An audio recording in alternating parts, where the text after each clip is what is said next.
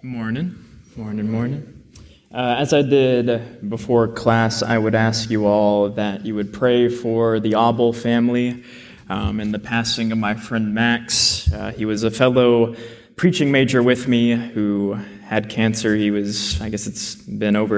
had cancer for over a year, and he passed away the 6th early morning, and I asked that you pray for his family, pray for his wife, that they would be able to grieve and still look to God. And so before we get into our sermon, I'm going to pray for their family again.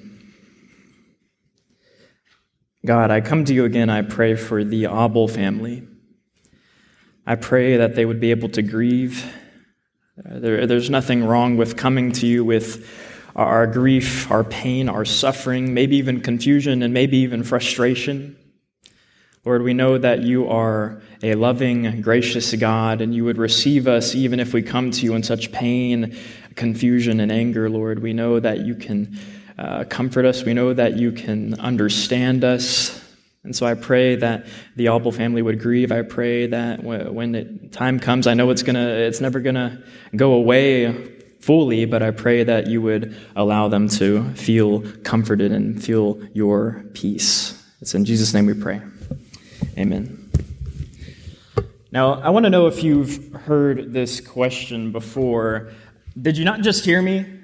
Right? And now that question, if you've had a mom, which obviously all of us have had moms to some extent, maybe it's not your biological mom, but regardless, a mother figure, they might ask you this question, did you not just hear me?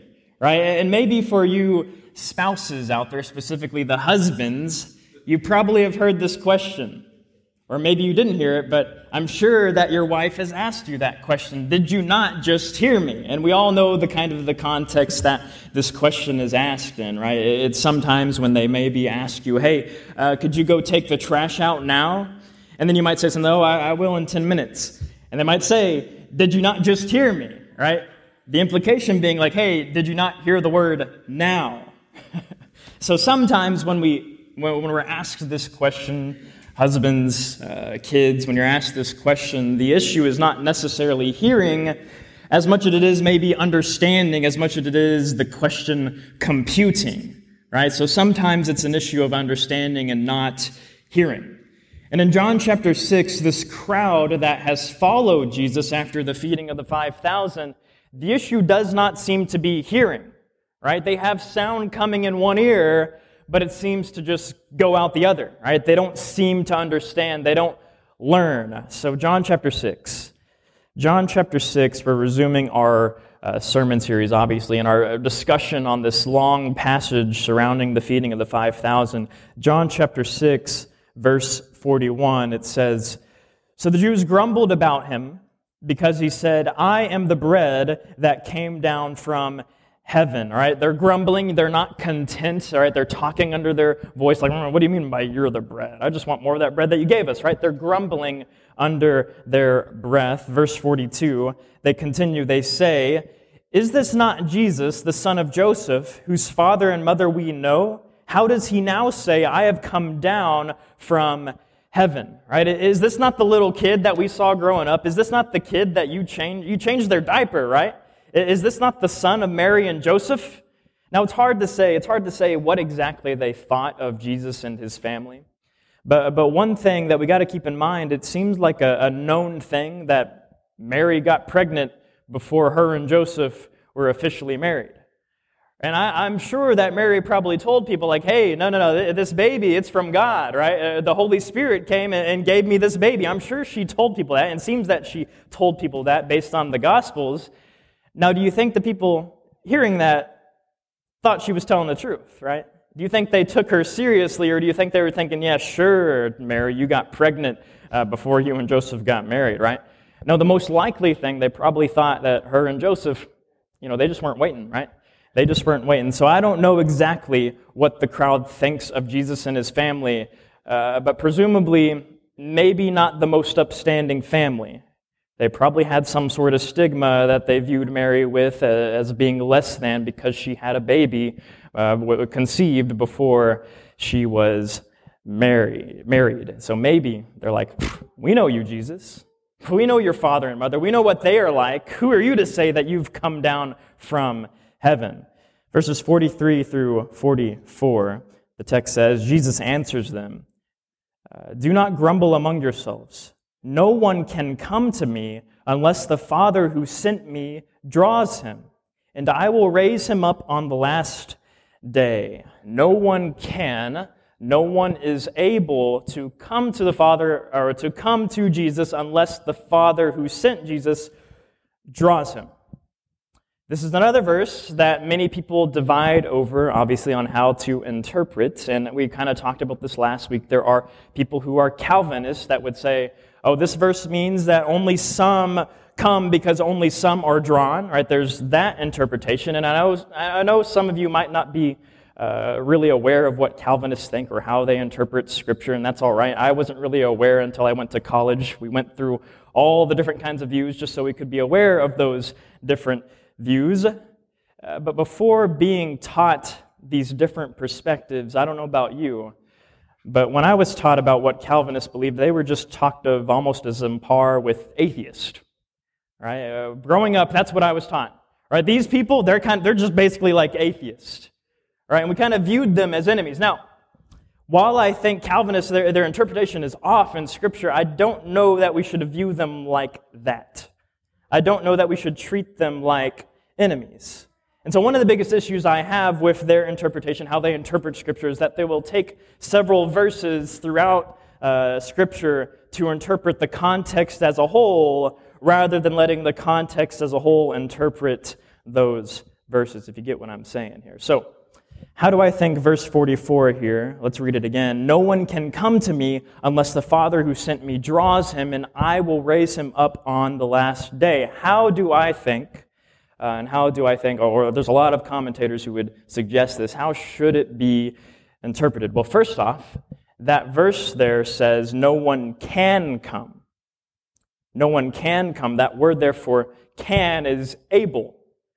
No one has the ability to come unless the Father draws him, right? So the Father's drawing is not about 100% guarantee that someone will come, but rather the Father's drawing is connected to someone having the ability to come. Now let me provide you some more context. John chapter 12. Hold on to that for a second. John chapter 12. Verses 32 through 36.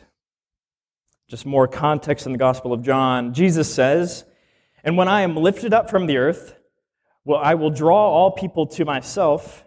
He said this to show by what kind of death he was going to die, so the crowd answered him, "We have heard from the law that the Christ remains forever. How can you say that the Son of Man must be lifted up? Who is this Son of Man?" So Jesus said to them, "The light is among you for a little while longer. Walk while you have the light, lest darkness overtake you. The one who walks in the darkness does not know where he is going. While you have the light, believe in the light, that you may become sons of the light." This text is really good, but what I really want you to focus on there is verse 32, when Jesus says, "And when I am lifted up," right, that referring to when he's going to be crucified, will draw, that's the same word used in John chapter 6, "I will draw all people to myself." He doesn't just say some.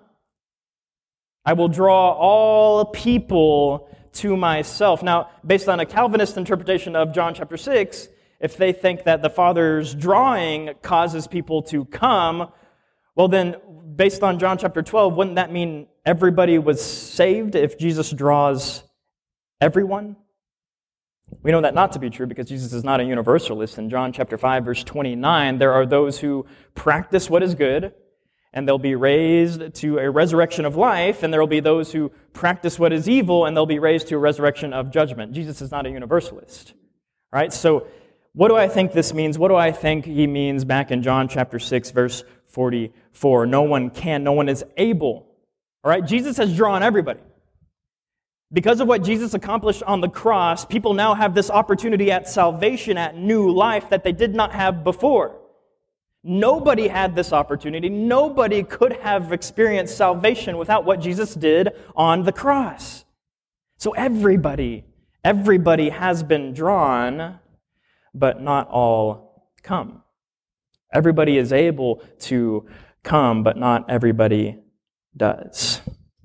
All right, so, After we're done with our class series and the spiritual gifts, I think we might just have a class series on these two views so we can go more in depth so you can have a good understanding. And why do I even bring this up? Aaron, why do you bring up Calvinism if you don't believe that kind of interpretation? Well, it's good to know. Right? Here's the thing when it comes to if somebody has this belief that's opposing to your own, it's a good idea to understand what they believe. Why? So you can respond. If you don't understand their belief, their interpretation, how are you going to be able to respond to them and communicate to them what you interpret Scripture to mean, right? So that's simply why I bring it up. Let's continue. John chapter 6.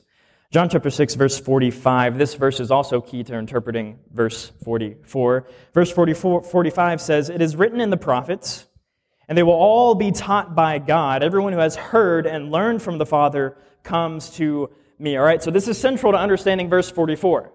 All right, it's not that only some come because only some have been drawn. That's not what that is saying. And here Jesus says, "And they will all be taught by God.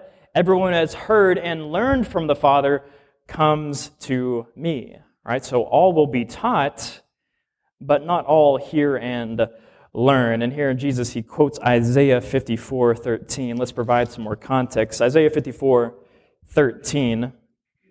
This is what Jesus quotes here. It says, "All your children shall be taught by the Lord, and great shall be the peace of your children." Now, the question is, in Isaiah 54:13, is this referring to the children of Israel? Or is this referring to more than just the children of Israel? Well, let's go to the context. Isaiah 55, verses 1 through 6.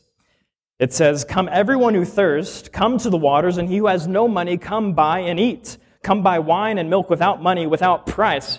Who does that sound like? Right? Jesus talking about, "Come to me, all who thirst. Come and you shall not hunger. Believe and you shall not thirst." Who does that sound like? Verse 2, Isaiah 55. "Why do you spend your money for that which is not bread, and your labor for that which does not satisfy?" Again, who does that sound like? "Listen diligently to me, and eat what is good, and delight yourselves in rich food. Incline your ear, and come to me. Hear that your soul may live, and I will make with you an everlasting covenant. My steadfast, sure love for David. Behold, I made him a witness to the peoples, a leader and commander for the peoples." Verse 5, very important. "Behold, you shall call a nation that you do not know, and a nation that did not know you shall run to you because of the Lord your God and of the Holy One of Israel, for he has glorified you." So back all the way to John chapter 6 when Jesus says that all will be taught by God, he seems to understand in Isaiah that means everyone. He's not just talking about the Israelites. As Isaiah 55 said, he talks about this nation that did not know God. That's everyone that is not an Israelite. Right? So when Jesus says all will be taught by God, he means all, not just some. All will be taught by God. But who are those who come? As Jesus says back in John chapter 6, "Everyone who has heard and learned from the Father comes to me." Those who have heard and learned. Now that pairing is very intentional, right? Because what's hearing without learning or understanding? What is hearing without understanding? It means nothing, right? You're just going to be a pair of ears doing nothing, right? What is hearing without learning? And after all, this crowd that's following Jesus, they hear him. They got the sound coming in their ears, but they don't understand. They don't learn. Right? If they understood Jesus to be the bread of life, if they understood him to be the satisfaction that they've been seeking for, would they be grumbling? No. They would seek him. They would follow him. And in verse 45 here, the word here for learn, the Greek word is not just a knowledge. It's not just knowledge, it's understanding that you then make a habit out of something, right? So maybe an example of this would be like, I don't know, as a kid, if you touch a hot pan and your parents then say, "Well, what did you learn?" They don't mean now you know pans can be hot if they're on the stove. They don't just mean that. They mean, what did you learn? Well, now you should know, maybe you should make a habit of not touching hot pans. Right, so this word here, there's a Greek word here for learn, is not just about knowledge. Rather, it's about knowledge that you then take and make a habit out of something. So this pair, hearing and learning, is very important. Those who come are those who hear and learn. Not just those who hear, but those who hear and learn, they come to Jesus. Continue on, verse 46, John chapter 6.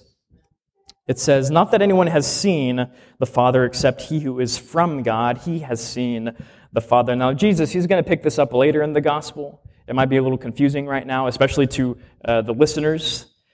In John chapter 14, just to give you an appetizer of this, John chapter 14, verses 8 through 11, Philip said to him, "Lord, show us the Father, and it is enough for us." But Jesus said to him, "Have I been with you so long, and you still do not know me, Philip? Whoever has seen me has seen the Father. How can you say, 'Show us the Father'? Do you not believe that I am in the Father, and the Father is in me? The words that I say to you, I do not speak on my own authority, but the Father who dwells in me does his works. Believe me that I am in the Father, and the Father is in me, or else believe on the account of the works themselves." So Jesus, he's going to pick up on this later. This idea that once they've seen him, they've seen the Father. Back to John chapter 6, verse 47, Jesus says, "Truly, truly, I say to you, whoever believes has eternal life." So I want you to remember something. Those who hear and learn, right, they come to Jesus. And earlier in John chapter 6, what did we see coming paired with? Believing. Right? So it could be said that those who hear, those who learn, they come and believe, and they present tense have eternal life. Or you see, hearing and learning is tied to coming and believing. Jesus is really kind of saying almost the same things in just different words here. Those who hear and learn come and believe, and they present tense, that word there that Jesus says when he says, whoever believes has, again, that is present tense. They currently have eternal life. Eternal life is not just some distant future. It's something that is attainable now through him. They have eternal life. And this idea of eternal life is important for us to dwell on. There has been an attempt by some to change the meaning of the word eternal in the Greek. Trying to say, it doesn't really mean eternal. But the Greek word literally means without end, never ceasing, never ending. Or there's no mincing words when it comes to the word eternal. He means never-ending, never-ceasing life. And here's the thing about eternity. It is a beautiful thing for those who are in Christ. And yes, it is a horror for those who are not. Now, this is not an attempt to scare you into heaven or anything like that. That is just true. It's such a beautiful thing for those who are in Christ. And it really bothers me that there are some who are trying to write out eternity from the Bible. Self-proclaiming Christians, which I don't even know if you could call yourself a Christian if you don't believe in the promise of Jesus of eternal life. I think of my friend Max. What a great friend, what a great preacher. I think of how he was faithful even though he's in so much pain. Looking forward to that hope of eternal life that was promised by Jesus himself. So no, I don't think you can call yourself a Christian if you don't believe in the promise of Jesus of eternal life. There is a guarantee of life that is never ending in Jesus. Jesus emphasizes yet again, verse 48, he says, "I am the bread of life. Look to me for life." Stop looking at whatever you think you have life in. Stop looking at what doesn't last. Look to me. I am the bread of life. And then he gives the Jews a wake-up call in verse 49. He says, "Your fathers ate the manna in the wilderness, and they died." Remember what the Jews said back in verse 31? They said, "Our fathers ate the manna in the wilderness. As it is written, he gave them bread from heaven to eat." They value probably a little too much what their fathers did, experience, what their fathers believed. They were looking back to that manna, and not to Jesus. That manna was something that didn't last. Right, remember, God provided that for 40 years, but that was it. And now he sent something else. He sent Jesus as bread that lasts. And yet they don't look to him. Just think about what their fathers did, what they thought, what they believed. They value that a little too much. And here's the thing. Maybe you have family members. Maybe you have family members who look in the wrong places for life. Maybe you have family members that not only look in the wrong places for life, but they try to point you in the wrong direction. Here's what I want you to know. Even though your family is your family, that does not mean they are right. That's hard to say sometimes. That's hard to believe sometimes because we love our family.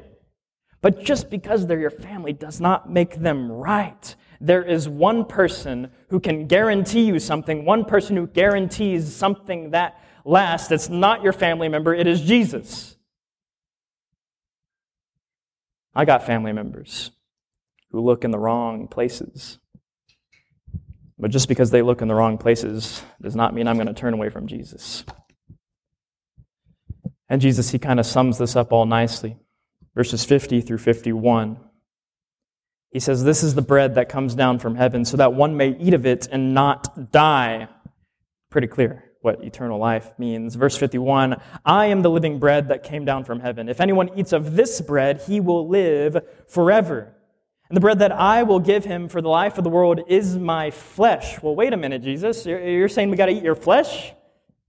Or is he literally talking about flesh, or is this metaphorical? What is he talking about here? We're going to save that for next week. But for now, what I really want you to dwell on, what I really want you to take away is that Jesus, he promises eternal life.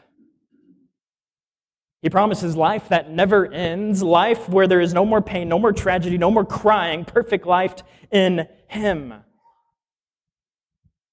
And man, to call yourself a Christian, you got to believe in that because Jesus promises that. If you don't believe him, then you're calling him a liar. So I pray that you respond to him. I pray that you respond to him. I know sometimes when I get preaching, it might sound like I'm angry. I'm not angry at you all. I don't want y'all to be misled or anything like that. I'm angry at the people who try to take away from the promises of Christ.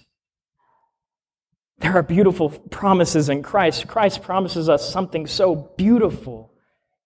So if I'm angry at anything, I'm angry at the people who try to take away from that. So I pray that you hear and learn. Don't just hear. I pray that you learn from the Father. You can as we stand and sing.